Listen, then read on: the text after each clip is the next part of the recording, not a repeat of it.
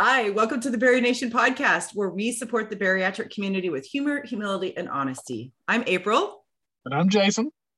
I'm Natalie. And today, if you're watching on YouTube, you know that we have one of our most favorite humans in the world who we actually got to meet at Renew 2022, Sam, Bariatric Chef Boyardee. Hi, friend. Hi, everybody. How are you? We are so excited to talk to you. It was like life goals when we got to hug you and actually spend time with you at retreat or at Renew. Truly. And the presentation that you gave there floored us. The three of us were sitting at a table and we kept looking at each other like, oh my God, did you know that? We were just like so thrilled and angry at the same time, because we were like, how did we not know this information? Why are we just getting it now? But silver lining, thank God Sam is a friend and we can talk about this on our podcast with him. Well, thank you. I really appreciate that. When making that presentation, I had a vision for what I felt like people in the bariatric space, especially for patients, feel like they need. And so that was my goal, but you never know how it's going to land with people. So I'm glad that was your experience with it.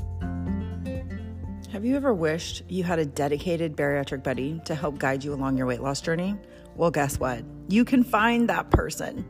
Patient Partner connects pre-op bariatric patients to vetted post-op bariatric patients who help and encourage each other along the way. Patient Partner helps you feel more empowered, prepared, and supported through your surgery by connecting you to a community of recovered patients so you can move forward with confidence. Click the link in our Instagram bio to learn how you can take advantage of this free service, and follow Patient Partner at patient_partner.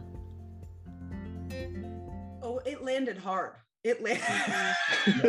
I would look around and just looking at everyone, and everyone was like scratching their heads, jotting things down. I mean, these are conversations. What you presented at Renew was these are conversations that we've never had as bariatric patients. So I know April, Jason, myself, we're just so excited to have you on and dive even deeper into this conversation. So, yeah, well, and I remember I was kind of sitting next to Jason and Sarah, and I leaned over, and at one point I was like, Jason, did you just to see, you had graphics of food, and it was, you had a steak. And of course, like Jason is, meat master of the year.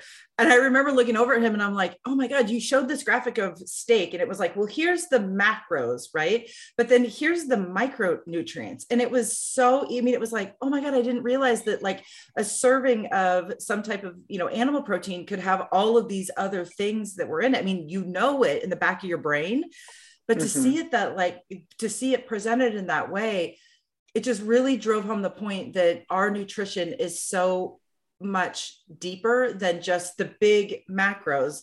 But yet, if we don't even understand what the big macros are, we're not understanding, the whole nutritional picture, if you will. Yeah, 100%. And I think it's a way, that could be a whole nother discussion, but it's a way to change the way that you kind of meal plan and think about, ultimately my work with patients and clients, I think about how can we focus on variety and focusing on different ways to hit different kind of, markers of your diet. And sometimes, calories are the most common thing that people think about, but there's so much more we all know calories are not created equal. Not that they're good or bad, but it's ultimately like, what are your goals? And that can change over time, focusing on, I want to get more of X, Y, Z. And that was kind of my intention behind the presentation. Well, it was spectacular, and we are so excited to talk to you today. So before we kind of dive into the conversation, I would love to just give you the floor to kind of introduce yourself to our listeners and watchers that maybe don't know you. This is the first time meeting you. Yeah, so my name's Sam. I'm a registered dietitian. I've been a dietitian for almost 3 years. It'll be 3 years in March of this year. I kind of got into the area of wanting to study nutrition with kind of a passion for kind of culinary, but also I had a huge science background. I wasn't sure did I want to go into become a doctor or a pharmacist? And so I kind of felt that those two things meshed really well. And then working in kind of how I got into bariatrics, it was very, very strange. I know a lot of other dietitians kind of will say the same thing. You kind of just fall into it, and you either 100% love it or you don't love it. And so I feel like I'm the lucky one who fell into it and really loved it. I worked in home health for about 3 months before I didn't really like it. And I was like, okay, I'm just going to leave without knowing about a job And I ended up finding this job, applied for it, and I ended up staying with that clinic for about 2 years. And then I've kind of hopped around it. Now my professional job, I work in cardiology, so a little bit different than my day job, but I am on Instagram providing a lot of free content to this community, honestly, for other dietitians. I get messages all the time like, you've really helped me become a better dietitian in terms of, learning more about the insights of bariatrics. So that's kind of what I do day to day. I am a single pet dad, dog dad. Yeah, that's me in a nutshell. I love that you are I am also a pet mom. So, and Nat is a pet mom. Oh yeah. That like warms our heart. Cause that is, that's like peak life right there. When you get to say that you are it is awesome. All right, my friends. Well, so today's conversation, we kind of got some big questions that we want to tackle. We want to know, what are macros? What do they do? And what is their purpose? Why do we need to focus on them, especially in our bariatric lives, right? We know that food is not bad, food is not contraband, but are there some good versus some better sources or ways to kind of hit our macro goals? And then we really want to kind of dive into our bariatric goals. We get these questions all the time from members of our community. Do our macro goals need to change over time? And then what should our macro levels be? Right? Because there's different stages of our bariatric journey. Some surgeons give the numbers, others don't. We know that people in our community want to pull their hair out because it can just be like this dystopian landscape when you kind of get into it. And then tracking. We want to talk a little bit about tracking. So we're going to cover a lot. I think we just dive in. Great. Let's do it. Do it. Okay, my friends. First question, what are macros? All right, so macronutrients they're actually what kind of calories make them up. So when you look at a nutrition facts label, you look at the calories per whatever the serving is, and those calories are made up of those different macronutrients because each macronutrient has a certain amount of calories per unit or gram. So the three kind of macronutrients that we focus on, essentially, they give us energy, are going to be carbohydrates, protein, and fat. And alcohol also is kind of calorie containing, even though we kind of call it a non-essential nutrient, as we don't need that really for human function. There's really no benefit. So carbohydrates, you'd find those in foods such as fruits, starches, grains, dairy products. Carbohydrates include things like your sugars, more complex carbohydrates. And then when we think about our fats, we're thinking about those are the most calorically dense, meaning they have about 9 calories for every gram. So that's why for a smaller portion, you could have equal amount of total calories to a larger portion of like vegetables or fruit. You're going to find those in a variety of different sources. You'll find that in oils, butters, dairy products, nuts and seeds. Avocado is actually a fruit. And then we're thinking about protein. Protein is like carbohydrates, has about 4 grams of fat 4 calories per gram. And you're going to find that in animal sources such as like meat-based proteins. You'll find it in seafood. And then, like I've talked about at the Renew event, a lot about plant-based proteins. And I talked at the symposium that Kristen, Bariatric Meal Prep put on. I talked about how you can get that protein from things like beans, lentils, plant-based protein sources like soy. And when we're looking at kind of that composition, we'll talk more about those numbers, but I'm a big proponent of having kind of a balance of all those different nutrients because of how we digest them, how they affect, our satiety and our blood sugar, all that, we kind of want things to be in concert. And obviously kind of getting to that point, usually for many patients, isn't until they get further out from bariatric surgery when they have a relative capacity to eat enough where they can have all those different components. So it's definitely an ever evolving kind of plate, if you will. That's kind of what the one thing that I took away from Renew that shocked me was like the complete plate method. When you put that up on the screen with a graphic of what it should look like, I was blown away because I'm still, even almost 2 years out, I'm still just big chunk of protein and I'm good and keep it moving. And, I kind of look into that as, Sarah's been on me about that lately. just about I need to, evolve my plate a little better. But then whenever you put the graphic up there, she's kind of nudging me like, see, and it just, but it sounds funny, but I legitimately was just like, oh, okay. Like I never even thought about it. Cause I'm like, well, if I eat anything else, then I'm going to be too full for the rest of the meat and the things that like, I'm doing good cause I'm getting my protein in. Like, I just was so like laser focused on the protein side of things. I didn't even like the rest of it didn't even factor into me. Like it wasn't just that I was replacing my bad side of what would normally be like double mashed potatoes and like all the stuff I shouldn't be eating.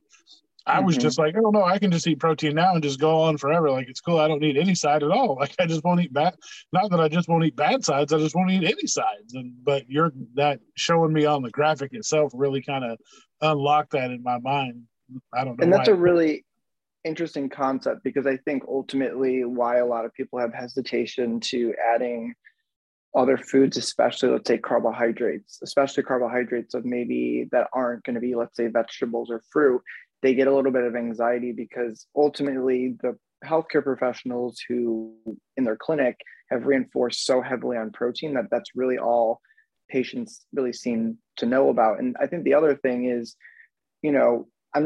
when people have bariatric surgery, that doesn't necessarily mean that just because you've had a successful weight loss that you have an extensive knowledge about nutrition. And obviously that's why I'm here and exist. And so I think what happens is, yeah, you can lose all this weight, but it's like, I'm not really still sure how to navigate all of this. But at the same time, I don't blame people for feeling like hesitant to like, well, I'm just going to fill up my plate with a lot of protein and just focus on that because that's really all I've gotten education on. And I've been told in the media that like carbohydrates are bad or I shouldn't be having them or they're the food that I felt like I overate before, Yeah. I think that's also interesting too, because I don't think people know that macros are proteins, carbohydrates, and fats. I had a lot of people think that the bariatric macros are like protein, water, and vitamins, which is understandable because those are the three things that we talk about the most. And so I think it's also been really interesting for me also to be like, oh yeah, I should put things like mushrooms and, maybe some sweet potatoes or something else on my plate because those have those other nutrients that I need. But I think our community doesn't really think about it that way. And I think, later we're going to talk about the whole concept of tracking, but I do think in some essence, using the plate model that a lot of the dietitians promote in a way is a very subtle and kind of like gentle way of tracking, if you will. A lot of dietitians will say, if you set up your plate in this way, the rest of it will kind of work itself out. Ultimately, the bariatric plate method, like usually the larger goal, if you're using that kind of half your plate protein, roughly about 30% of your plate, your non-starchy vegetables, and then about 20% would be more of those carbohydrate containing foods. That is in turn going to put an emphasis on protein, fiber, and then getting in those healthy carbs.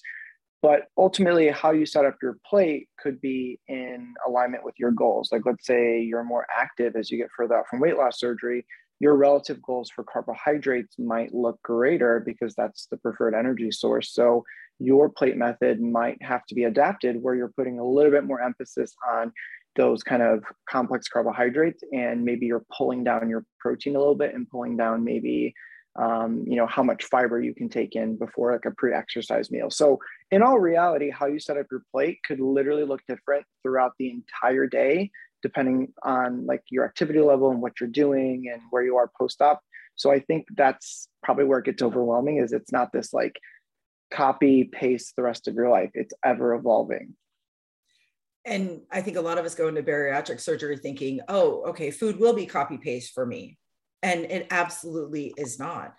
And I think the other layer that scares people a little bit is that plate method is perfect. I can look at a plate and I can kind of guess those percentages, but really the percentages equate to a weight, right? So it's also like, okay, well, but I do need to measure my food a little bit because I don't know what 30% equates to in grams for this specific type of carbohydrate. So when you start going down that, you just kind of like, you just get overwhelmed and you've been overwhelmed with food your entire life. And you get on the other side of bariatric surgery and you get to the point where I can like eat, solid food again. and just those same old feelings of overwhelmed and not having the education comes back. They just kind of flood your life. And pretty soon you're just to that point where you're just like, oh God, screw it, whatever. Like, I'm never going to figure this out. I can't.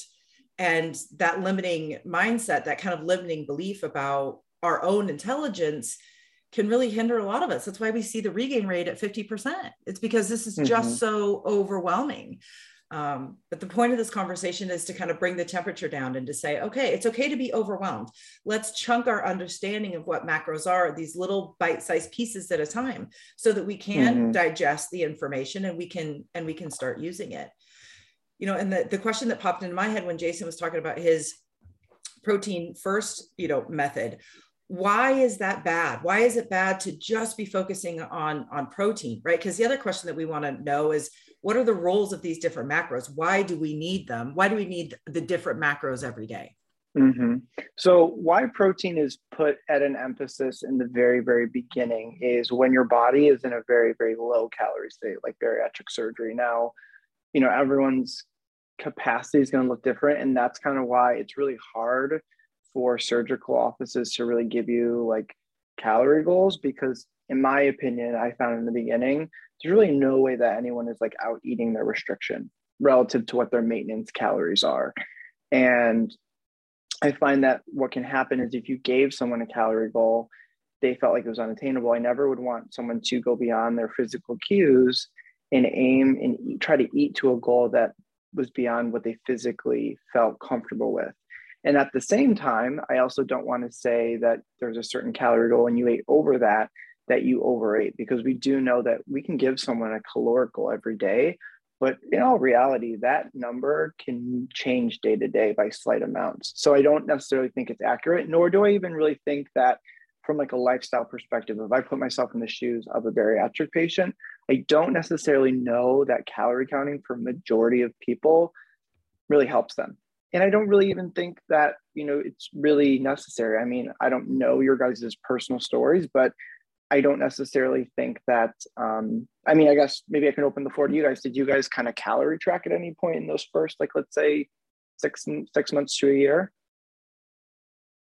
I didn't. I focused on protein and water. That was my instructions from my surgeon. And I would have to say all of you have been very successful up until this point. And I think at some point you have to consider like the quality of life. And so I think I take more of like a gentle approach to macros and tracking, where it's like, here is the kind of how you break it down, but let's realize that it doesn't have to be this kind of like bro science of like macros all the time and tracking, because we do know that a lot of patients pre-bariatric surgery have some kind of predisposition to disordered eating, and or they had a clinical eating disorder before bariatric surgery. So, obviously I would take that into account working with a personal patient or client, what method will work best for them. And obviously, as a disclaimer, this is not direct medical or nutrition advice, but I think that's always important to, work with someone if you're going to be, and that it's informed to what type of care you need. Yeah. Well, I know, like for myself, like I wasn't, it's not that any of the tracking or any of that is triggering for myself personally. The issue with me is I just never did it before ever. So I've got 44 years of never caring about it. So thinking I'm going to be this master tracker wizard and be on top of all my macros post-op, even 2 years post-op is laughable, because I followed the little paper I got in my bariatric Bible after I, had my surgery to a point, but I legitimately was just like, I'm just going to eat protein. I'm like Nat said, I'm going to protein, water, vitamins, like I'm going to do my thing, make sure I'm good. And then as I got, further down the line and could eat more, I started realizing, like, now at the point I'm like, I should probably start tracking what's going on, because not necessarily that like there's a lot of regain going on, but I lost, a lot of weight to the point. And then at this point now where I'm supposed to be at maintenance, I'm kind of fluctuating, and there's some things like there's some bloating. And I don't really like, there's just some trouble areas that I'm not as happy with as I know I could be if I was to really break it down, like start really looking at the science of it, breaking it down, tracking it. But that's so, like I say, I don't have the triggering background of having tracking be that for me. So that, like you said, it's not going to work for everybody the same way. But the way I'm looking at it now, I never really worried about it until probably the last month or so. I've been thinking that it may be something I should look into.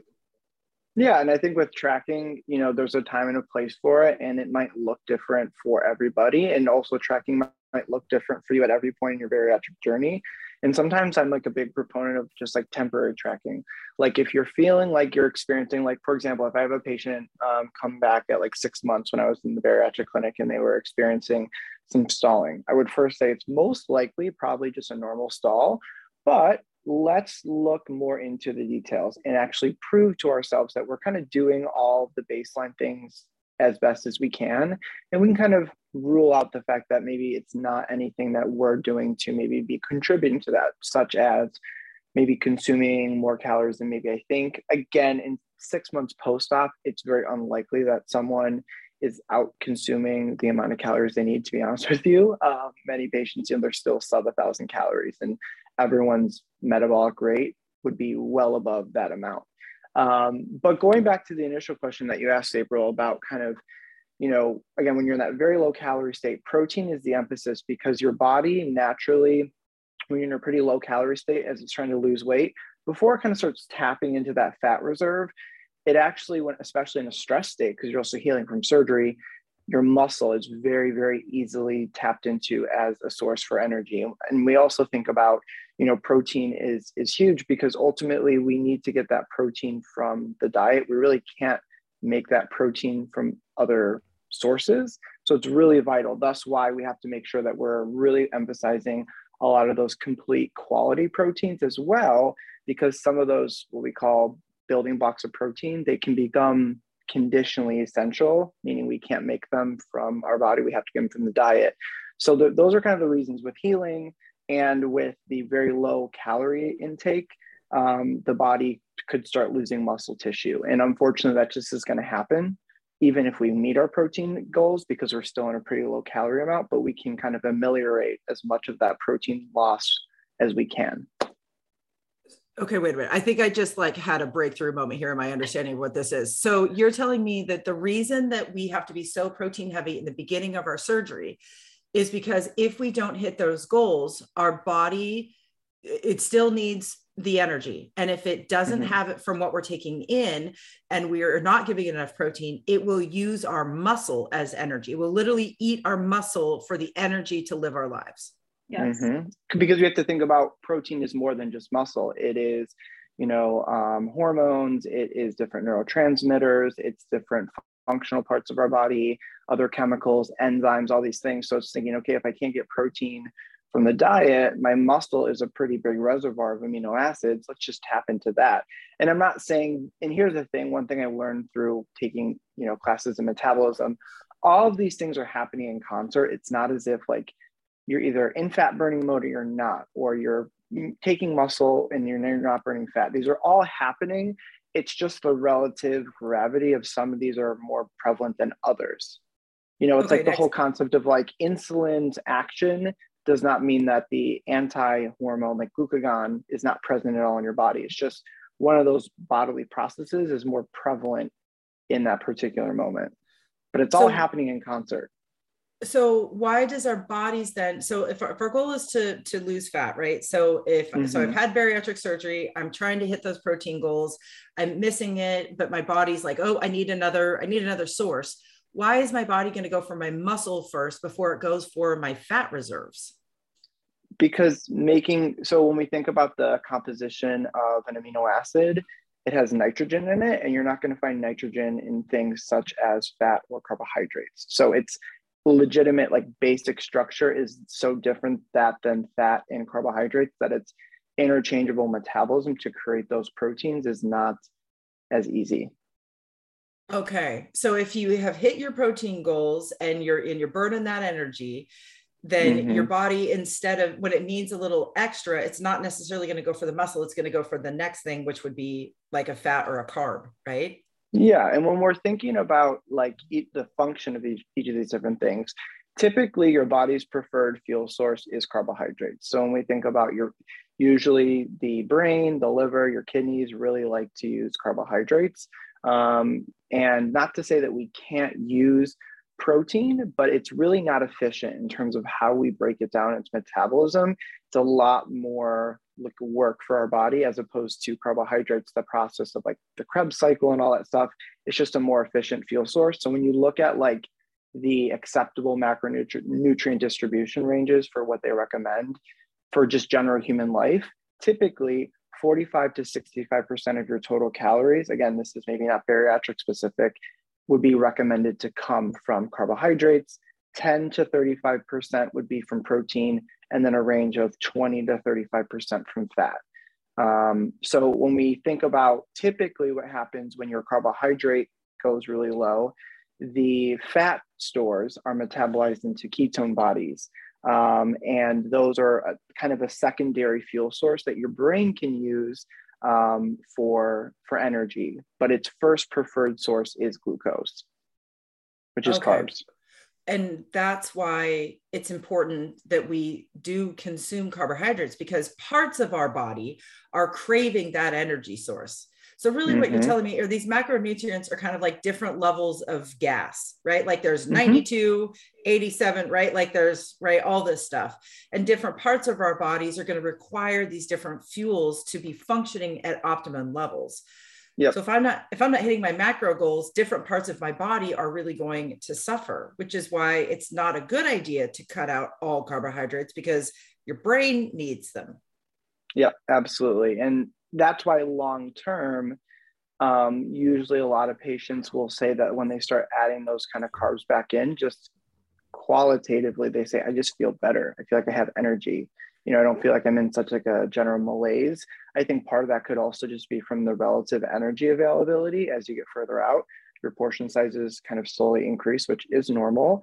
With more calories is potentially going to come adding in things like those carbohydrates, and that's going to give you that energy. So, you know, a lot of people, for example, when they're on their pre-op liquid diet and they are on a pretty negligible to no carbohydrate diet to shrink the liver, because essentially carbs are stored in the liver and they want to shrink it down. A lot of people feel so bad, kind of like they're going through that kind of keto flu, and they feel like such brain fog and tiredness because the body's like, oh crap. It's not that you're detoxing from sugar. It's more so like it just doesn't have its normal source of energy. And it's kind of like, oh crap, and now I have to adapt to using ketone bodies, which is not its most favorite, but it can do that. I think I relate to that a lot. I remember when I was able to start incorporating more like vegetables and fruits into my diet, I did feel like this sense of like elevation in my mood and my just overall well-being. You know, pre-op, I ate in a large quantity, but I still loved broccoli. I still loved my fruits and veggies. And so when you go, I don't know, 8 weeks kind of to almost 10 weeks without getting those nutrients in, and not having as many of those carbs, I just remember feeling like I was just depleted for so long. Yep. And then once I incorporated those in, I was like, oh, I can go for a longer walk and I can go and do all these things. Like I just remember instantly, like my mood was elevated. Well, and it's interesting. They look at the effects of different macronutrients on different hormones. So cortisol is a stress hormone. And we actually know that carbohydrates can help to counter and downregulate the production of cortisol. So when a lot of people are experiencing spikes of cortisol, they find that cortisol can be an inhibitor to fat loss. We also know when you're stressed, a lot of times people are just going to hold on to a lot of fluid. Other hormones in your kidneys are kind of altered. So that's why a lot of times when dietitians like, oh, my client added, carbs back into their diet, and all of a sudden they kind of see a dramatic like decrease in like inflammation, or they feel like their weight dropped a significant amount. A lot of times that could be related to potentially that kind of stress interaction with feeling like your cortisol levels are going to go down a little bit by adding those carbs. And why a lot of people see dramatic weight shifting with, let's say, the pre-op liquid diet or going on a very kind of short-term low-carb diet is glycogen. It's the storage form of carbohydrate. You store it in your muscles and you store it in your liver. Other places too, but those are the primary sources. And it's going to hold water. So wherever that kind of glycogen is going to go, that kind of water is going to follow. So that's why a lot of times on the pre-op liquid diet, people are like, well, I dropped so much weight. It's probably by virtue of a lot of water retention.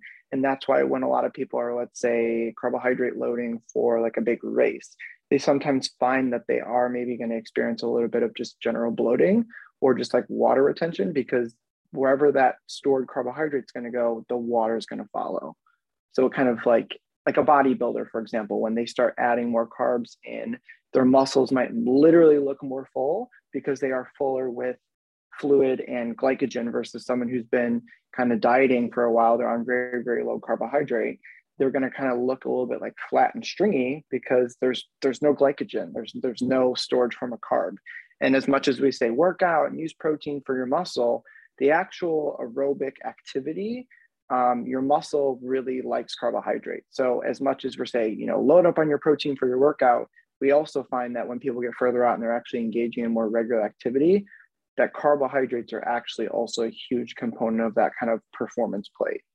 So that's the difference where you see people when they like, for instance, a big thing that in the bariatric community that we know about is summer shredding. So when people are, when they tell you that they're leaning out for that, that's why, their skin wraps more tightly around that type of muscle versus somebody who's like actually bulking up and bigger as far as a power lifter type goes.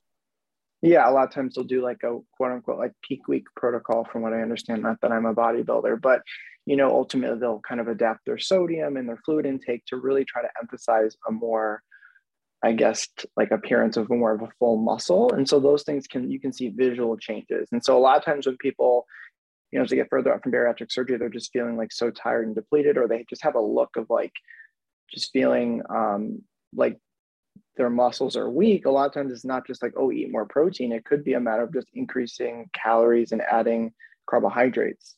I think there's this like central dogma of like carbohydrates are inherently fattening. Not really. It's really the caloric balance, and ultimately any macronutrient distribution greater than what you need over a period of time from a mathematical perspective would support weight gain, but it's not one particular nutrient. Why generally people follow a more carbohydrate moderate or lower fat approach is, I think carbohydrates are inherently palatable. So maybe they're going to take up a higher percentage. I know you guys did a podcast with I think it was with Laura about that, the whole addictive side of food. It's not a food addiction. It's just that some foods are more hyper palatable, especially in our westernized diet.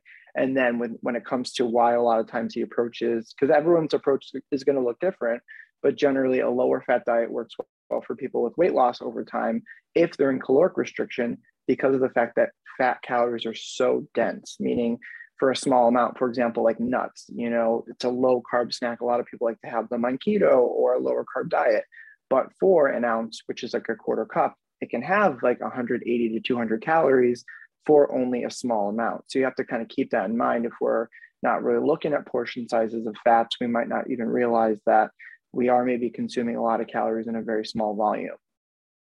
And also a lot of times fat, especially oils, they don't give us a sense of like, oh, I'm actually eating something. And I'm not saying you shouldn't be using fat, but versus say I'm having a lean protein and high fiber veggies, you're actually going to feel the physical restriction. But we do know fat's important. Fat also actually does help slow down gastric emptying. So there is some benefit to adding fat to your diet, but we want to be mindful of the types of fat and obviously like what is the relative proportion and is it in excessive amount? Wow. I think April looks really I think you're kind of blowing our mind, Sam, because I come from, and we all come from this societal world of carbs are bad, don't eat carbs. I mean, I grew up from a very young age of like, eat vegetables over like a serving of popcorn, like don't eat carbs, these carbs are bad, they'll make you gain 100 pounds. That's what I was raised on. And so to hear you kind of say that, no, actually our muscles like carbs, that really blows my mind, because I thought muscles like protein, fat likes fat, and carbs are bad. Like that was in my brain. And so now I'm having to kind of reframe my entire life of thinking about how carbs interplay into my body. Well, and we didn't Yeah. know anything about complex carbs wasn't a thing. Like you hear it, but you're just like, yeah, but at the end it still says carbs. So that's like saying good murder. It's not the same thing. Like you can say, yeah, murder is cool, but like this is good. But like this murder is okay because it's a different kind of murder. Don't worry about it. But Yeah. yeah, when you hear, like, you still attach everything carb is bad. So when somebody says complex carbs, you're like, well, this shit's hard enough. I don't need it to be any more complex than it already is. So I don't even know what that means. So you just kind of kick it out to the side.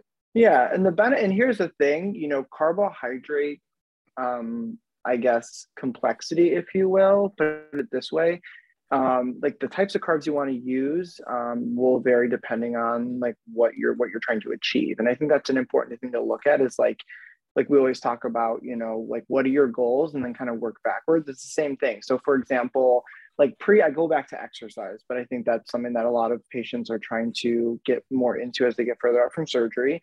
So pre-exercise, you want to think about things that are going to digest a little bit more quickly. So you might want to choose a carbohydrate. Now, pending this is someone maybe who is a little bit further out and they're less likely to dump, you might want to use like a simpler carbohydrate, things that have less fiber, because they're going to digest a little bit quicker and kind of get to those muscles for activity. And kind of, so like if you're getting really close to exercise and really like soon after exercise, you really don't want to be choosing a really high fiber carbohydrate because it's just going to slow down how quickly it kind of gets to your muscles and you can repair. But let's say you're having a meal many hours after your workout, or you're having a meal many, many hours before. Let's say you eat breakfast and you're going to be training in the afternoon. That's fine because those are going to be nice, slow digestion by the time you're ready to work out, et cetera. So like, it's just going to shift ultimately. Like for example, post-workout, Natalie had mentioned, like, I didn't know that muscles use carbohydrates. We actually know that those carbohydrates spike our insulin, that hormone that kind of allows the glucose to get into our cells. We also know that insulin actually, it's a hormone of growth. It helps to promote like cell growth, things like that, muscle growth. And when we think about like why we would want to add carbs to our protein after our workout, that actually can help increase muscle protein synthesis. So it's not just like slam down your protein shake. Maybe we can make a more balanced protein shake by adding like a serving of fruit or some yogurt for some healthy carbs, so we can actually enhance our muscle building capacity. Well, and the other thing that just absolutely blew my mind, and this is just the connection that my brain made, right? But when you were talking about carbs and the connection to cortisol, right? Mm-hmm. If you're saying that carbohydrates can actually lower cortisol, it's interesting to me that when I get stressed, the first thing that I crave is a carb, and not a good carb, right? It's like, oh my God, I just want to eat Cheetos or pizza or whatever it is. But when I heard you say that, it was like, oh my God, my body is telling me it needs something. And I just took it to the next level, right? Like instead of going for that like complex carb, which is really going to provide all these other, macro and micronutrients, I'm going for something, right? I'm listening. Palatable. Exactly. Right. Like I am actually listening to my body when I'm stressed like that, man, my body's telling me, oh man, like, you need to lower your stress level. And my body knows that to lower that, if carbohydrates, the right carbohydrates, can help bring my stress level down, my body is telling me what I need to know. I just didn't have this knowledge and understanding about what it's actually asking me for. I just thought it was me being an idiot and being like, oh, well, you just want Cheetos or pizza because, you're a savage. No. My body is telling me it's needing a way to bring that cortisol down, and the right carbohydrates could actually help with that. Mm-hmm. Yeah, that's really mind-blowing. Like that actually really is our whole life. Our bodies were doing the right thing, but we chose, like Sam said, that more palatable, easier to eat option, when really it's like, okay, grab an apple or grab, some veggies or something, and that would do the same sweet thing. Potato. Sweet potato. Yeah.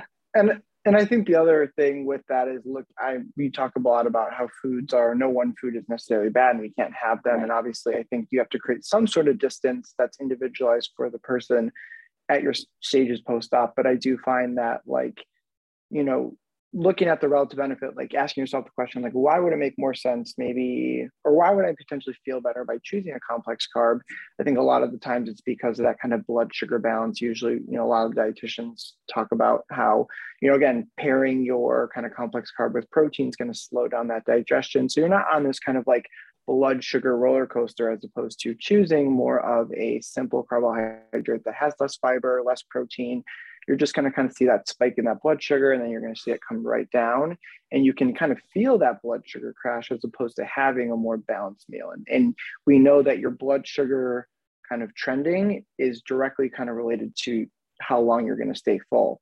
If you're having that blood sugar go up and down really quick, you're probably not staying full and satisfied for as long. So those two things are kind of correlated, if you will. Well, I mean, and I just put this in how I know I operate as a human. I can go 0 to 60 in like 2.2 seconds. I'm like a McLaren F1, right? I mean, it's just like, oh my God. And when that hits, I'm just like, oh, I just want to punch walls. And like, to be fair, let's be real, right? Me going into my kitchen to make myself a sweet potato and this well-balanced meal is not going to give me that quick release. Whereas a candy bar or Cheetos or or pizza or something that I already know is like, it's quick. It's going to give me that quick stress relief, but really all it's doing is delaying the inevitable. I'm not doing anything for my cortisol. I'm not doing anything for the actual physical stress that my body is experiencing. I'm just giving it that quick, that quick release. But that again is what this like work of weight loss surgery is. It's understanding what's actually going on in my body, learning about how I am responding to these stressors or these stressful situations, and then doing a little bit of forward thinking or planning just to know that what I do consume can really impact what I do in a much more positive way, because my body's telling me something is not right. And it's actually calling for what it needs. I'm not putting the right gas in the tank, right? I'm filling the tank, but I'm using 87 when I could be using 92, and my results are going to be very different in the long run for that. And I think you make a really great point, and I think it can pivot the conversation to talking a little bit about tracking.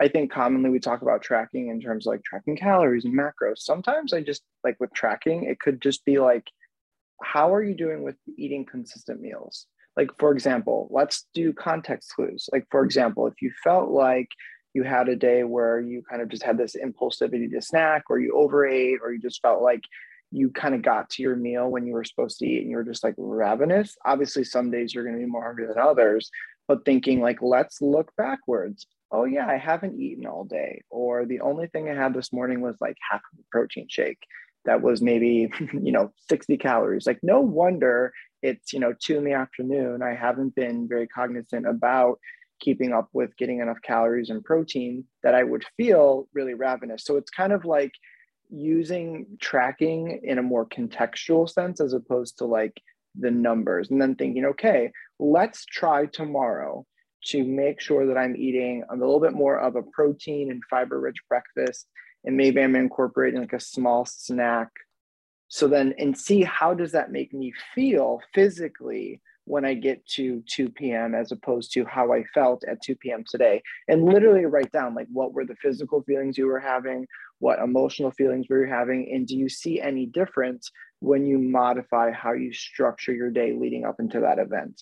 And I think that's a very, in my opinion, I found working with patients and clients is a more kind of healthy way of looking at tracking. And then we can remove that tracking for a while. And then if we feel like we're kind of falling back into habits that are not supportive of our goals, we can reintroduce that. I think for me, that's really helpful for me to hear, because I get really stuck on the, for lack of better terms, the more traditional way of tracking. And that being, tracking how many calories I'm eating, how many grams of protein, carbs, fats. That is for me very triggering. I've struggled with eating disorders in the past. And part of the reason why I never wanted to track, or I would try to track and then I would derail and then I would just kind of give up. And that is something that, what you brought up, Sam, is something that my surgeons team and I are working on is, some days like you said earlier, you're going to be super hungry, and that's okay. And you need to eat food to make sure that you are satisfied and full. But other days I'm just not as hungry. I mean, I went out to eat last night and I was like, I want to eat more, but I am so full right now. Like, I am way more full than I would be a week ago. And tracking those ways, like, oh, am I getting all that I physically need? Yes, then that's good. Then you've tracked, you've gotten what you've needed for the day. Sometimes for me, hitting those numbers specifically, like if I don't hit those numbers or if I exceed those numbers, that's when I get hard on myself. And that's when I choose not to track anymore. And then that's when I get off track. And I think the traditional diet, and thank you for sharing that, that's really, insightful to look at, is like, I think the previous dieting mentality for a lot of patients is, how can I go as long as possible on like the lowest amount of calories? Like, it's almost like, oh, I'm going to have my little 100 calorie breakfast so I can save those calories when I need them later. And then what ends up happening is we're not even realizing that we're just kind of going all day. Among our daily activities, our brain is probably stimulated all the time. And as we've just learned, that carbohydrates are the brain's preferred energy source. And then we're wondering at like 4 p.m. why we're feeling like we're having a binging moment with some of these hyper palatable, quick and easy carbohydrate rich foods. And then we kind of feel bad about it, when in all reality, maybe we could have developed a little bit more of a balanced eating plan for that day. And maybe we do incorporate a single serving of the Cheetos or, the cookies or whatever it might be. And you're able, here's my thing.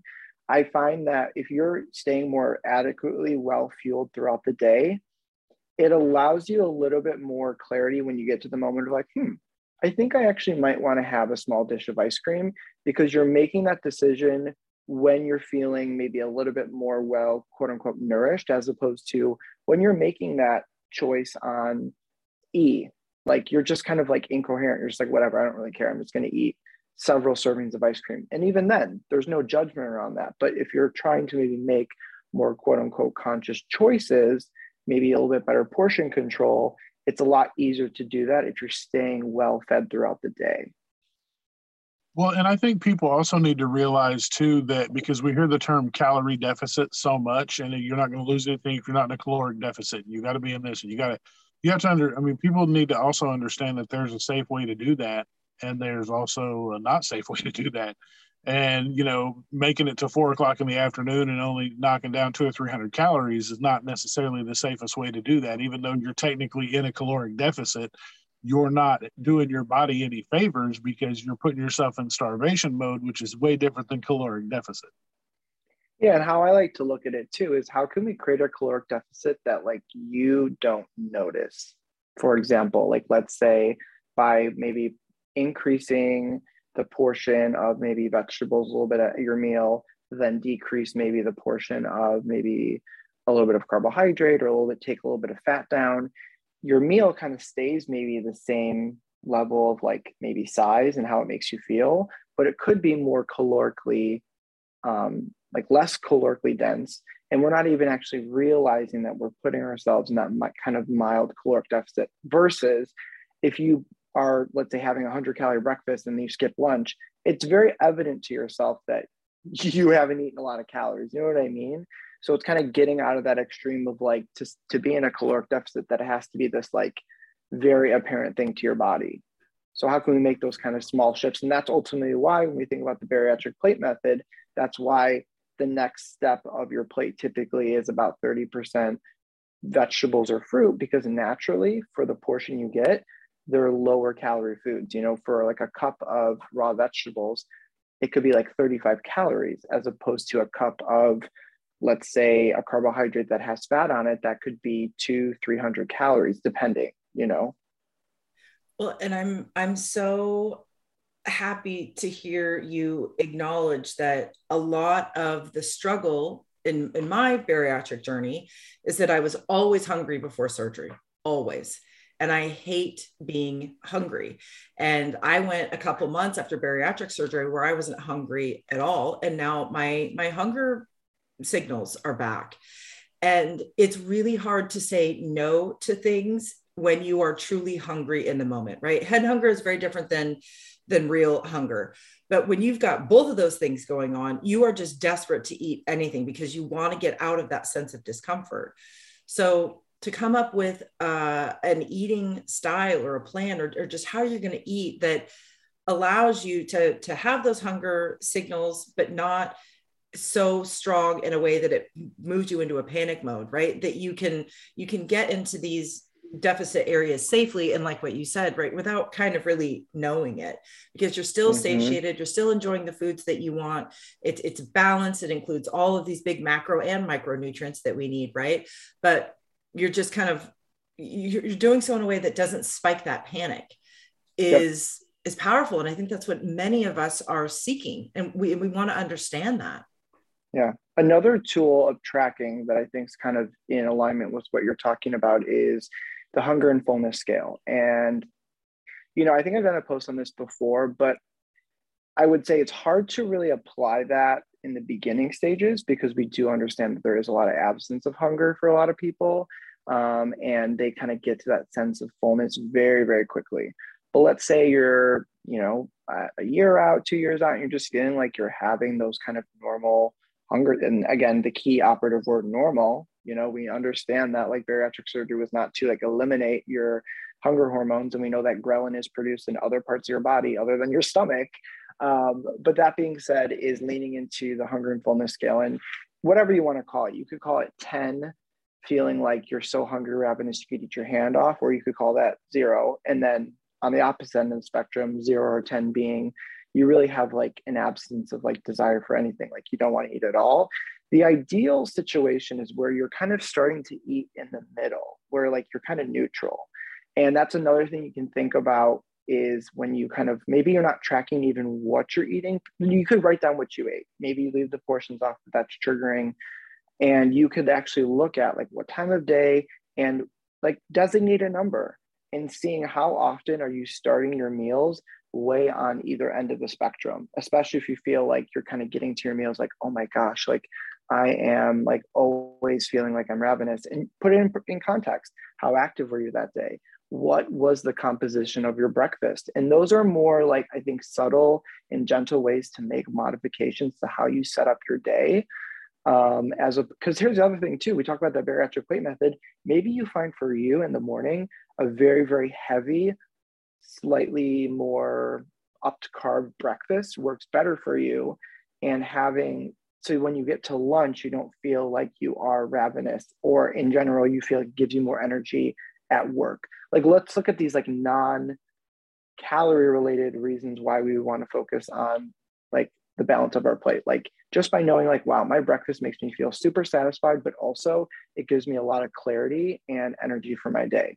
That's a great way to look at it versus like, oh, macros or calories are like a budget and we're running out of calories for the day. Like looking at it from an abundance mindset of like, what do these calories and different macronutrients do for my body? And how do I feel when I'm eating XYZ way? Well, and if you, and I've always been told, or, you know, whether or not it's right or not, this would be a good way to find out, is if you are going to eat carb heavy, you want to do it earlier in the morning so you have the rest of the day to burn through it. You know, your body can burn through it throughout the day. Is that right? Well, I wouldn't say necessarily. It would be more so like when you're thinking about overnight, for example, when your body is in a quote unquote fasted state, it's obviously not having an influx of carbohydrates. And so it's thinking, okay, where can I kind of get carbs to keep my blood sugar stable, to keep me alive? Because we don't want our blood sugars to drop. So, you know, we pull it from our liver, we pull it from our muscle, et cetera. So when you wake up and you've been fasting for many people since their last meal, maybe like 8 to 10 hours, depending, when you think about what your body really needs, is it actually really needs carbs. So again, I understand that a lot of people love the morning coffee, but thinking about maybe I probably want to add like a serving of carbs to this just to kind of give myself a boost for my brain. Because at the end of the day, most people's jobs, especially nowadays, you know, being virtual, like you're just doing a lot of stimulation with your brain. So thinking about, yeah, protein's important because it's going to keep me full. But then, so I think of it this way, protein's like the brake to your kind of hunger and fullness. And then the carbs are kind of like the energy and the gasoline. You kind of need both. And I would also say, fat also can, in some cases, kind of act like a brake. And so it's kind of that balancing act of like, we need the gasoline to kind of accelerate the car, but we also want to keep the protein, the fat, the fiber in there as a way to kind of keep the car from going way too fast, way too quickly. It's so interesting that you should say that, because, and again, I'm so inspired, or I'm just so happy to hear you acknowledge that we're going to need to track in different ways at different stages. And we need to try on different methods to find the one that works best for us. That's what we're always talking about in our bariatric journey, right? We really have to be the scientists of our own life. We have to experiment. And what I have recently found is that if I very much love overnight oats. I love them. They seem to have a nice balance, right, of those macros. But I am so hungry after I eat overnight oats first thing in the morning. I just am. I could eat it, and then an hour later, I'm like, oh my God, I'm hungry. If I start with eggs or very protein heavy as my first meal, I'm fuller for longer. And then if I roll into the carbs, that gives me the boost for my afternoon. But I wouldn't have known that if I wasn't just experimenting and being curious and noticing what my body was doing. And the power of that is that we can have this information and know that, oh, my body's different than others, as it probably is and should be, right? Like we've all got the same parts, but mine are using it in some different ways. But that can also indicate that, oh, well, maybe I got something else going on. Like if I'm noticing those things, but if I wasn't noticing, if I wasn't tracking, I just wouldn't be aware of it. And the reason why I love using that with patients and clients is because it's so individualized, and like you feel how you feel, and there's no sense of comparison. Like you're not comparing like, oh, this person had this many calories for breakfast and they could barely finish it, and I ate the whole thing and still felt like maybe I could eat a little bit more, versus like you're just experiencing your feelings and then making changes based on how you physically feel. And there's no like feeling of like, oh, I'm doing something wrong. And I think that's another reason why a lot of people don't like to track, because maybe they know someone who is trying to eat a similar calorie goal, or they were at the same time post-op and they're a similar size to them. So they feel like, why am I eating differently than Sally Joe or Bob? Like, I think that's what feeds into it. Yeah. And it's so interesting, April, because I'm the opposite of you. I cannot do eggs and meat in the morning at all. Like, and that was opposite from pre-op. I mean, it was eggs every single morning. And now I have eggs for lunch because I can't physically handle eggs early in the morning. And that was something that I was trying to force myself to do post-op.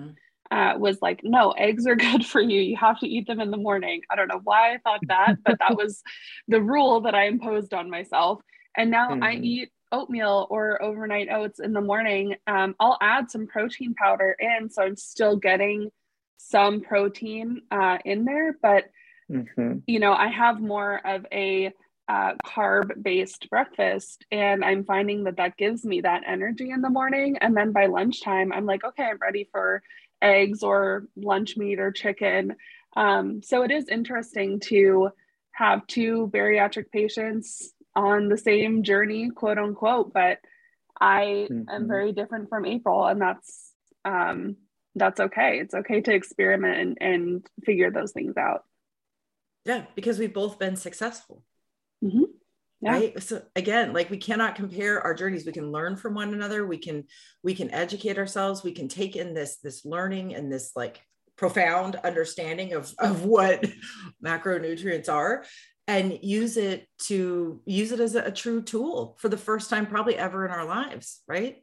Well, and like redefining it finally debunks the plate police that are out there like, well, I can't believe you can eat all that. And you, oh my God, I could never possibly take down 2 whole eggs. Oh, how dare you? That was my thing. I could never eat 2 eggs. And I'm like, well, good for you. I'm living my yolk life right now, loving my eggs. Yolk life. Oh. Well, and it's like, I think then probably, and we all know this, especially you guys, that's coming from a sense of insecurity. They're just projecting that. But again, I think it reinforces this idea of like, you know, you're, again, like the contest is not to eat the smallest amount of food for the longest period of time. And that's who's to say that that person is actually happy with the fact that they are eating one hard-boiled egg. Maybe you don't even know who this person is and where they are post-op. Maybe they don't know where you are post-op. And who knows if they're eating a whole egg and they're just kind of quote unquote lying to people to tell them that they actually feel satisfied, when in all reality, maybe they're like, oh, I could be eating another portion, but I can't. I mean, thus why a lot of people get thrown into those disordered eating habits, because maybe they were told their portions have to stay under a certain volume. I mean, that's why on my page, I think I try to share more about like, this is how you could attain this maybe number of amount of protein, but you'll see that every picture, there's a different volume and shape of how things look. And inherently when people say, oh, you shouldn't be eating more than 8 to whatever amount of ounces, if you're measuring that on volume, that's going to look different based on the foods that you're choosing. It's also going to look different depending on the foods you choose if you go off of weight. So that's why I think long-term, the plate method and looking for balance is probably the most simple way to track that a lot of people can use, because it isn't skewed by all these different metrics. Yeah. I think you do that very well, Sam, on Instagram. And I think that's why so many people always share your posts, is you really do show such a range of what our lives, what our plates can look like every single day. And you do a really good job too of showing the more whole foods versus you're probably going to have some Oikos yogurt and a protein shake that day. You know, I think it's helpful for us as bariatric patients to know that life is fluid. We say this all the time on the podcast. You're not going to be eating whole foods every single day. That's just not feasible in the world that we live in. But I think it is helpful for us to see what that looks like day to day. And I think you do a really good job of that. Yeah. And I think that kind of goes into what you guys are going to be talking about at the retreat, is kind of getting out of that all or nothing mindset of like, if I'm not eating whole foods all the time, then I just shouldn't do it because I can't be perfect, versus thinking like, I'm probably eating a whole lot more fruits and vegetables and whole grains than I probably ever had in my whole entire life. So I'm going to like be kind to myself and recognize that eating a serving of fruits and vegetables is better. And if it's only just one a day, is better than having none. And maybe I'm doing that on a more consistent basis than I ever was. Maybe it was I had a fruit or vegetable one day a week, and then for 6 days straight, I didn't have any. You know what I mean? So really giving yourself that grace of like, okay, and that is like a real life application of kind of getting yourself out of that all or nothing mindset. Yeah. And I was huge on fruit and stuff before I had surgery, but post-op, I was one of those people that as soon as I figured out the carbs and the sugar, the natural sugar stuff in fruit, I was like, no, never, like stay away fruit. I can't possibly, because oh my God, I'm the dumbass that's sitting over here going, yeah, I'm gonna gain all my weight back because I ate fruit. Yeah, don't eat that orange. You're gonna gain 190 pounds back. Like, it was completely irrational of me at the beginning, because I'm like, I will never touch a banana. Like, no way. You know how many carbs are in a banana? Like, So it's good to hear, knowing that those things can come back around now that my lunacy is over, that I've kind of come back into a normal mind state. There was lots of stuff I was afraid of post-op. I wasn't touching anything. I was just going to eat my little quarter-size serving of meat and just live my life. Well, and the tricky thing about this is that a banana is more than natural sugars and carbs. A banana is those tiny, micronutrients. It's the vitamins and the minerals and the potassium and all these other things that go into that.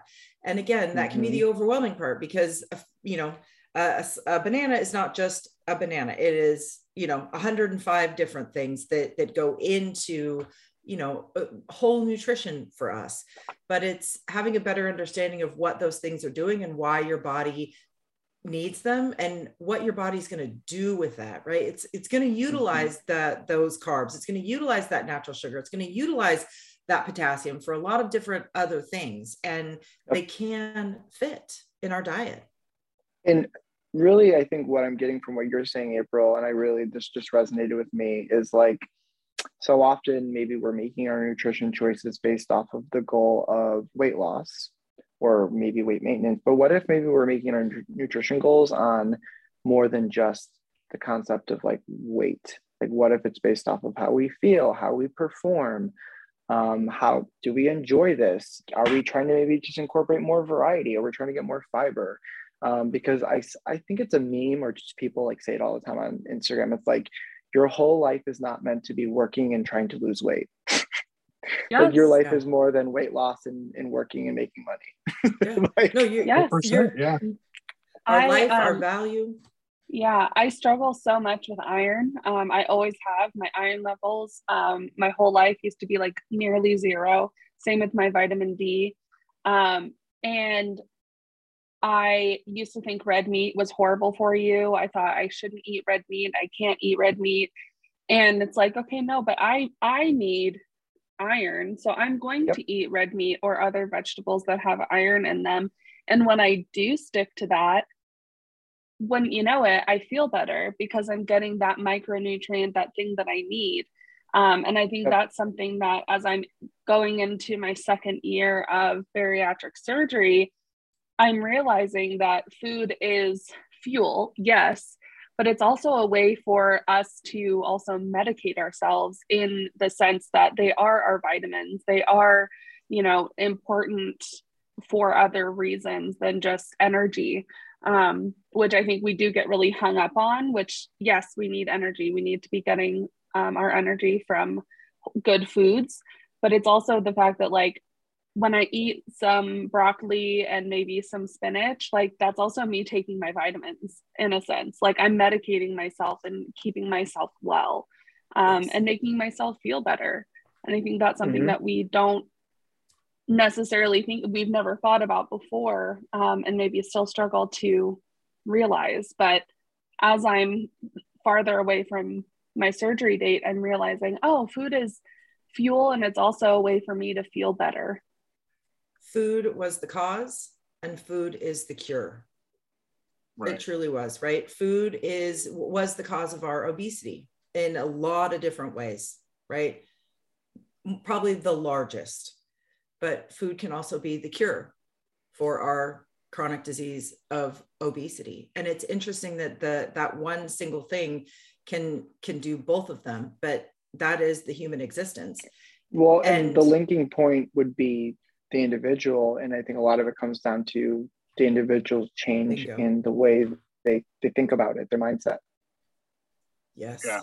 Well, and also you can, you think about it like what Natalie was saying, with your complete diet, the amount of vitamins you're taking in, you don't have to, like, your supplement shouldn't have to do all the heavy lifting. So just because you take your vitamins every day, don't count on your vitamins to solely do all of the, to metabolically change you, when your diet can do the majority of the heavy lifting. And that's a supplemental vitamin you're taking that's just supposed to help boost those things that you're already taking in with your diet. Well, we talked to Kristen Willard about this. It might have been like almost a year ago at this point, because we get questions all the time about supplements, right? And the biggest takeaway from that conversation with her, and it still lives on our IGTV if you guys are interested in watching it, is that a supplement is supposed to, it's called a supplement because it's an addition to what you're already doing. But if you're not already getting in those nutrients in the foods that you're eating, that supplement is not going to cover it. It's not going to, you can't swap them. You've got to do the food and the supplement to hit those goals. And especially as bariatric patients, because we physically cannot consume the amount now that our bodies require, which is why we have to do the food and the supplement. That's why we can never stop taking our vitamins. We have to eat the nutritious food, and we have to supplement so that we're getting 100%. It's like, I wish I could just take Just Better Fiber every day and not have to eat a vegetable, but it doesn't work that way. Aren't we all, though? I mean, oh, Kristen. That, I tell you, oh my God, Sam, well, you've thoroughly broken my mind. I think everybody is feeling the same way here. What's there one thing about macros that you wish every bariatric patient to know? Yeah, so if we go back to that initial kind of statement I was making, when we think about calories, those are comprised of the macronutrients. So it's your fat, your protein, and your carbohydrates. ultimately, when those numbers, if you're curious about the numbers, they're equated. They're based off of so many factors. They're based off of your age, your gender, your activity level. In an acute setting, if you have an injury, you have an illness, your lifestyle, your body composition. There's so many things that factor into how many calories you need, but also the distribution of what your macros should look like. And so as much as we really talk about, everyone's going to be different, that's why, because we all ultimately are different people. We have different lifestyles. We have different genders. We have different ages. We have different diseases or lack of diseases. And so I think when we say that, people don't really resonate. Like, is that a bunch of like hoopla? Why can't we all eat the same? Like, we truly are very different. And again, we're still learning so much about nutrition and all of this over time. Probably there'll still be a lot that there, even after we don't exist on this planet, that we're still going to be learning about. But I think it's really important to recognize that just because you have bariatric surgery and you're told that you are supposed to aim for 68 grams of protein a day, that's not like destitute. Like, as time goes along, your macronutrient intake and your calorie intake and all that, it's going to change. It's usually, for most patients, it should increase, but it's also going to look different day to day and season. And I'm sure, each of you are kind of at like a different stage post-op. I know, April, you, and then Jason and Natalie, in terms of who's the furthest out. And I'm sure all of you can attest to the fact that you're always learning and you're always just kind of modifying and seeing like what works best. And like, there's nothing wrong with that. And we're not supposed to just be like, being successful after weight loss surgery with quote unquote macros and nutrition is not just being like, who can be the most consistent with just hitting 60 to 80 grams of protein. Because again, you guys are immersing yourself in social situations. And like, we also have to realize that success can look like I can make quote unquote nutritious choices and still be able to be out in social settings. Like, that is a huge quote unquote, in my opinion, NSV, because so often I know a lot of patients that struggle with like how to integrate being kind of on track and then feeling like the second they're out in social situations, they feel extraordinarily out of control. And so how can we kind of get in that kind of nice straddling position of like, yeah, we know how to stay on track throughout the week, but when we go out, we have our tips and tricks. And I think, again, the plate model, I always go back to that, is a great way to kind of navigate where do certain foods go on our plate. And maybe, the carbohydrate food and that small portion when you're out at the social event is that super fun food that you normally don't have. But then you are putting an emphasis on protein and a vegetable. You know what I mean? Yeah. And maybe sometimes when you go out socially, that wasn't the emphasis at all. Like, just because you had one event where it wasn't aligned to your bariatric goals does not mean that maybe the breakfast you had earlier that day wasn't something that puts you one step forward to making quote unquote more nutritious choices. Like, it's, again, getting out of that all or nothing mindset. There is so much to learn along this journey, but we are so thankful to have friends like you in our corner to help us with that education and to guide us in a way that is safe and accessible and meaningful for us. We're so aligned in our thinking about how you choose to work with patients and how you choose to help this community. And we're very thankful for all of your insights, because it's a lot. You got a lot going on up here. No, sometimes I'm like, all right, calm down. Same, honestly. Like, I overthink it. I'm like, okay. Well, I it's all appreciate good. you guys for having me on and allowing me the space to kind of share this. I think about, it's funny it's like almost like a full circle moment, because I started on like social media, maybe like it was December 2020. So like maybe a little bit over a year ago, which is kind of crazy to think about. And I remember kind of like finding your page and remember, you doing lives with like Kristen and stuff like that. And I just thought it was so awesome, like what you guys were doing, but then also seeing like how it was kind of a symbiotic relationship of these dietitians, like sharing and really realizing they kind of broke beyond the barriers of what they felt like they could traditionally do in their clinics. And that's kind of where I'm at, the precipice of feeling like there was a lot of kind of things that I felt like were silenced having to work in a more sterile clinic, and realizing that like there is such a amazing group of individuals who really need this information. And to know that I can provide a majority of that from a free perspective, and that's super impactful. I mean, I always say like every day, just do like one good deed that you can do for society. And that's kind of what I feel like I do when I'm on social media, or at least try to do. Mission accomplished. Yeah, we're here to tell you that you're doing it, and we just need you to keep doing it. Yes. Thank you. Well, and we're really excited. We're going to see you, like, we're going to get to hug you here in a few short months, right? Because we're both going to the Spring Bariatric Society retreat. We are. I'm very excited. So I'll be speaking kind of similar topic to what we spoke on today. The kind of official title, not that I know the exact name, but it's kind of beyond protein. So we talked about macros, but we will talk more specifically, or I will be, about kind of the specifics of carbohydrates and fat, because I think protein gets a huge like hit, which is important. But I think, especially for patients who are a little bit further out from bariatric surgery, like how do we navigate the kind of world of like what types of fats should we be choosing, and what types of carbohydrates, and the different types of fiber. And so leaning a little bit into that, and kind of, again, what's the function in the body? How does it relate to our intake after bariatric surgery? What are maybe some recommendations for goals that we should be hitting? And then I know you guys are going to be talking kind of about all or nothing mindset, from my knowledge. Mm-hmm. Yes. Yep. Yeah. I think our topics are going to beautifully complement each other, right? Because you're really getting to the nitty gritty of why we do have to go beyond protein, which is like this is like a perfect little trailer for your talk at Bariatric Society. And yeah, and we will be talking about that all or nothing. How do we break out of that? Because it is not beneficial for us as we're learning to live this new bariatric life.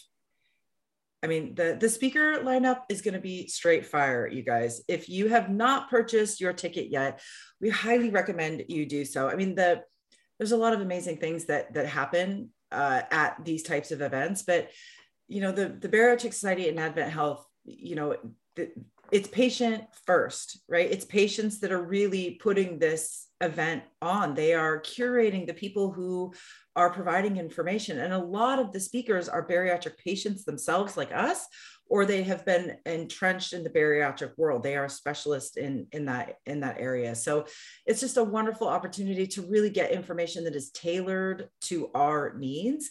And on top of that, you get to like actually hang out and hug and be around the people that you've probably followed on Instagram and social media for a very long time. And you guys, it's at the Dolphin Resort at Walt Disney World. So it's like a vacation, right? This is a legit vacation with your friends where you get to learn some stuff and then you get to go have some fun. I mean, it's like the best of both worlds, really. Catch me at the pool all the time. Well, and I will say, if you've never been to an event like this, I was talking to Danielle, who put on the Renew event in Ohio. Mm-hmm. And I think the biggest part of why that weekend, it was almost like I had like a come down or hangover from it, was like, it was so great to share my expertise but I think the bigger thing was just like meeting all of you in person, obviously meeting a lot of people I had never met before, but also connecting with people that I didn't even know existed. And obviously, selfishly, it feels good to hear from people like that what I'm sharing is making an impact, but also just like hearing other people's stories and just being able to be like a fly on the wall and sit there and like watch everyone go through that emotional experience with their, that Maddie put on and stuff like that. And so, I mean, just coming from a professional who works with individuals who've had weight loss surgery to get to meet all of you guys, I can only imagine for being a part of a community that sometimes can be highly ostracized, to be able to be embraced by so many people that you don't even know or that you've even wanted to meet, I think can be so impactful. Yeah, there's something about being in a room full of, 80 people here initially, like being in a room with 80 plus people and they kind of, freeze up a little bit. But this is different, being in a room full of 80 people that get you without explanation. You fit in, you're welcomed, you're supported, you're appreciated. You don't have to explain why your plate looks the way it looks. You don't have to explain why you're drinking enough water to fill a pool, or why you're going to the bathroom so many times because you drank so much water you could fill a pool. Like people just understand. It's just different when you're around people that get it. Yeah, we were all like maybe the not so cool kids growing up, and now we all get to be the cool kids together, and it's a really amazing feeling. So if you are planning, or maybe you're on the fence about coming, we hope you'll lean towards going, because we are here for you. We're here to help you feel safe. I know Sam, April, Jason, myself, we're all going to be there with open arms, and you can just come as you are, whether you're pre-op, thinking about surgery, anything. Not only is this going to be an incredible education event, but it's going to be those lasting connections where, you know, if you do get your surgery date, there will be 100 people that are DMing you, excited for you to get your surgery date. And all of those little wins thereafter. So yeah, I hope that if you're listening and you're on the fence, that we can help reel you in a little bit. Come on over. The water's and there's a nice variety of different topics as well. You know, I know today we talked a lot about mindset, nutrition, but there's workouts. So if you go to the Bariatric Society's like Instagram page, I think it's just at Bariatric Society, they throughout the last 2-3 weeks, they've been releasing the speakers. I think should all be released by now, if not close to all of them. And there is nice carousels of the speakers, who they are personally, professionally, and then what their topic is. So you can obviously get a little bit of a better idea to see if there is an individual or a couple people that you're excited to see. I mean, I don't think there's really anyone on the speaker panel that I wouldn't be excited to listen to and get to meet. And that being said, you know, we're offered kind of support codes. So unfortunately, these would not be like a discount to you, but if you are interested in supporting either myself or Barry Nation as a collective, you can use our codes to just kind of let Advent Health and Bariatric Society know who you're most excited to be seeing. So my code is BOYRD when you go to their checkout. And then are you guys just Barry Nation? What is your? Yep. Ours is Barry Nation. Easy. Yep. And I'm so appreciative that they did that. I mean, the ticket price is insanely low for what you get at retreat. Oh my God. It's nuts. And when you use the code at checkout, you're letting the Bariatric Society and Advent Health know who you're really excited to interact with, right? Like, we know that you're going to be there for a lot of different people, but if there's one group, one person that you're like, nope, this is who I absolutely am not going to miss, use their code. And it literally tells them like, oh no, this is why people are coming. It's just a way for you to continue to support the people who've been supporting you along your journey in a meaningful way. And, you know, it can help ensure that they're there for future events as well. So, you know, I mean, it's not a bad thing. And if you are concerned about, you know, pricing, they do offer, once you are bought your ticket, there is, I think, a Facebook group where you can connect with people in terms of lodging. So if you are, let's say, either you, and it's also kind of a shameless way to get yourself a way to meet some new people as well. If you're not too timid to share a room with someone you don't know, there is, I believe, a kind of roommate like situation. I don't know exactly what it looks like, but that can be a way to kind of reduce the cost. I think the hotel rooms are like $206. Is that right per night? So it could be a way to help maybe, eliminate some of that overhead cost if you're concerned.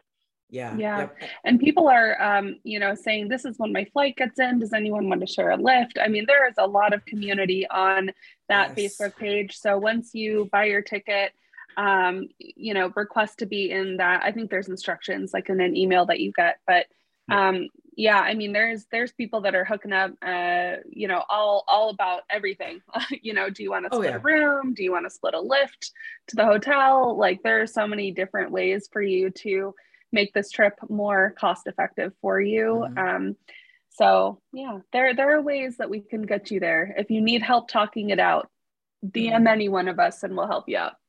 Exactly. We will share with you all the tips and tricks. Yeah. Cause that Facebook group is filled with people are talking about outfits. They're talking about when they're going to the pool, like with the sessions that they want to go to. It's a great place to start to make some new friends so that when you do arrive at retreat, you're not feeling like, oh, I don't know anybody. You're going to know basically everybody that's going there.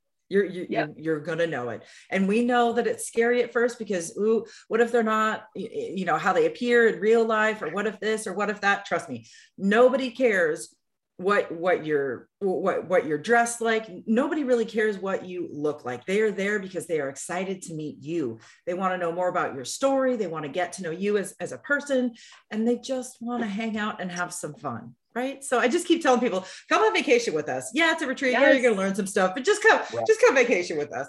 Oh, vacation. We hang out. Like we do it. Like, I've been trying to tell everybody, I'm like, at the last retreat, like we were up and out the door at like 7:30 every morning, and we didn't get back to our rooms until like 2, 3, 4 o'clock in the morning. Like we hang out. Like we're out. If we can throw down in the middle of a tundra in Ohio, who can imagine what we'll do if we're in Florida?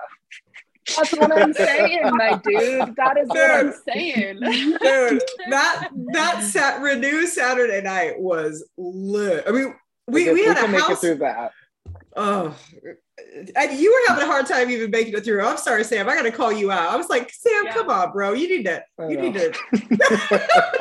You're gonna have to start our first pickleback shot with Sam and April. I mean, it was a good time, and that's what it is. It's just a good time. My favorite memories from the San Diego retreat in November was literally looking around. I was sitting in the pool, talking with all my friends, and literally every single person in that pool was a bariatric patient or a surgeon or, a dietitian. Like everyone was there because of the same thing. They were all there because of bariatric surgery, and everyone had their scars out. Everyone had loose skin. It was great. It was amazing. And that is literally when I think about retreat from November, that's what I think about, are those moments where I could just look around and see bariatric patients. Yeah. And I felt home. And that's what we want for you guys as well. I love it. Oh my gosh. I think you just summed it up perfectly. Pretty much. Amazing. It is. Yeah. That's Jason and Natalie's superpower. It's like a radio ad. Seriously, if anyone needs radio ads for bariatric surgery / bariatric retreat, hit me up. I got you. DM me. Sam, my friend, where can people follow you on Instagram? So my handle is Bariatric Chef Boyardee. So there's 2 C's in it. So I'm just on Instagram right now. I've thought about traversing over to the world of TikTok, but I think my ego and my emotions feel not good about that. So I'm just going to stay on Instagram where it's very supportive. So yes, but just on Instagram. And then within the next couple of weeks here, I should be hoping to start onboarding some clients. So if you're interested in ever maybe working with me in an individual capacity or in some way, there is a link in the just like my bio, so you can go there. It's just like the Google form that you can fill out with basic information. So at any point, if I ever were to be offering one-on-one or group coaching services, that's kind of where you would be able to find me. But I do offer on a pretty regular basis free content, a lot of things, like visuals, things of that nature on Instagram. Yeah, your feed is straight fire. I absolutely, the 3 of us recommend that you follow Sam. And if you ever have any questions, you guys, he is a real human. You can just send him a direct message and he will either point you in the right direction or help support you as best he can. So do not be afraid to reach out. And I have a feeling, Sam, you might see all 3 of our names on your wait list. Just saying. All right. It could happen.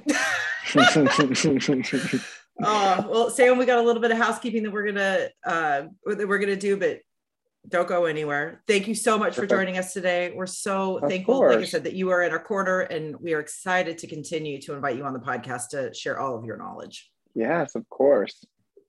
Miss Nat, is there something you'd like to tell our friends? Of course. Well, we are actually recording this on our favorite day of the week, which is Sunday. Sundays are our favorite days because we get to highlight all of you guys, our wonderful Bari Nation community, our podcast listeners, our Instagram followers, all of you guys. This is the day where we get to showcase you, all that you've done, and also share a little bit more just about you as a person. We do shout out Sundays every Sunday. We have a Google form in our bio where you literally just fill out some questions about, whether you're pre-op, post-op, you know, some of your highs, some of your lows, some learnings that you've gotten since your surgery. And then you upload a picture of yourself. It does not have to be a transformation photo. It is just a photo that you are proud of, that encapsulates you. And then I receive it and I just do a couple quick edits, and then I put it up on our feed every single Sunday. And it's a way for us as Berry Nation to get to know you guys, but it's also a way for our community to get to know you as well. So if you want to do that, you can just go to the link in our bio and fill out that form. You do not have to be a member of our paid membership. You just literally fill it out, and that's all you have to do. And first come, first serve. I just put them up as they come in. So we really love it. We love learning about you guys, and we love highlighting you as our community.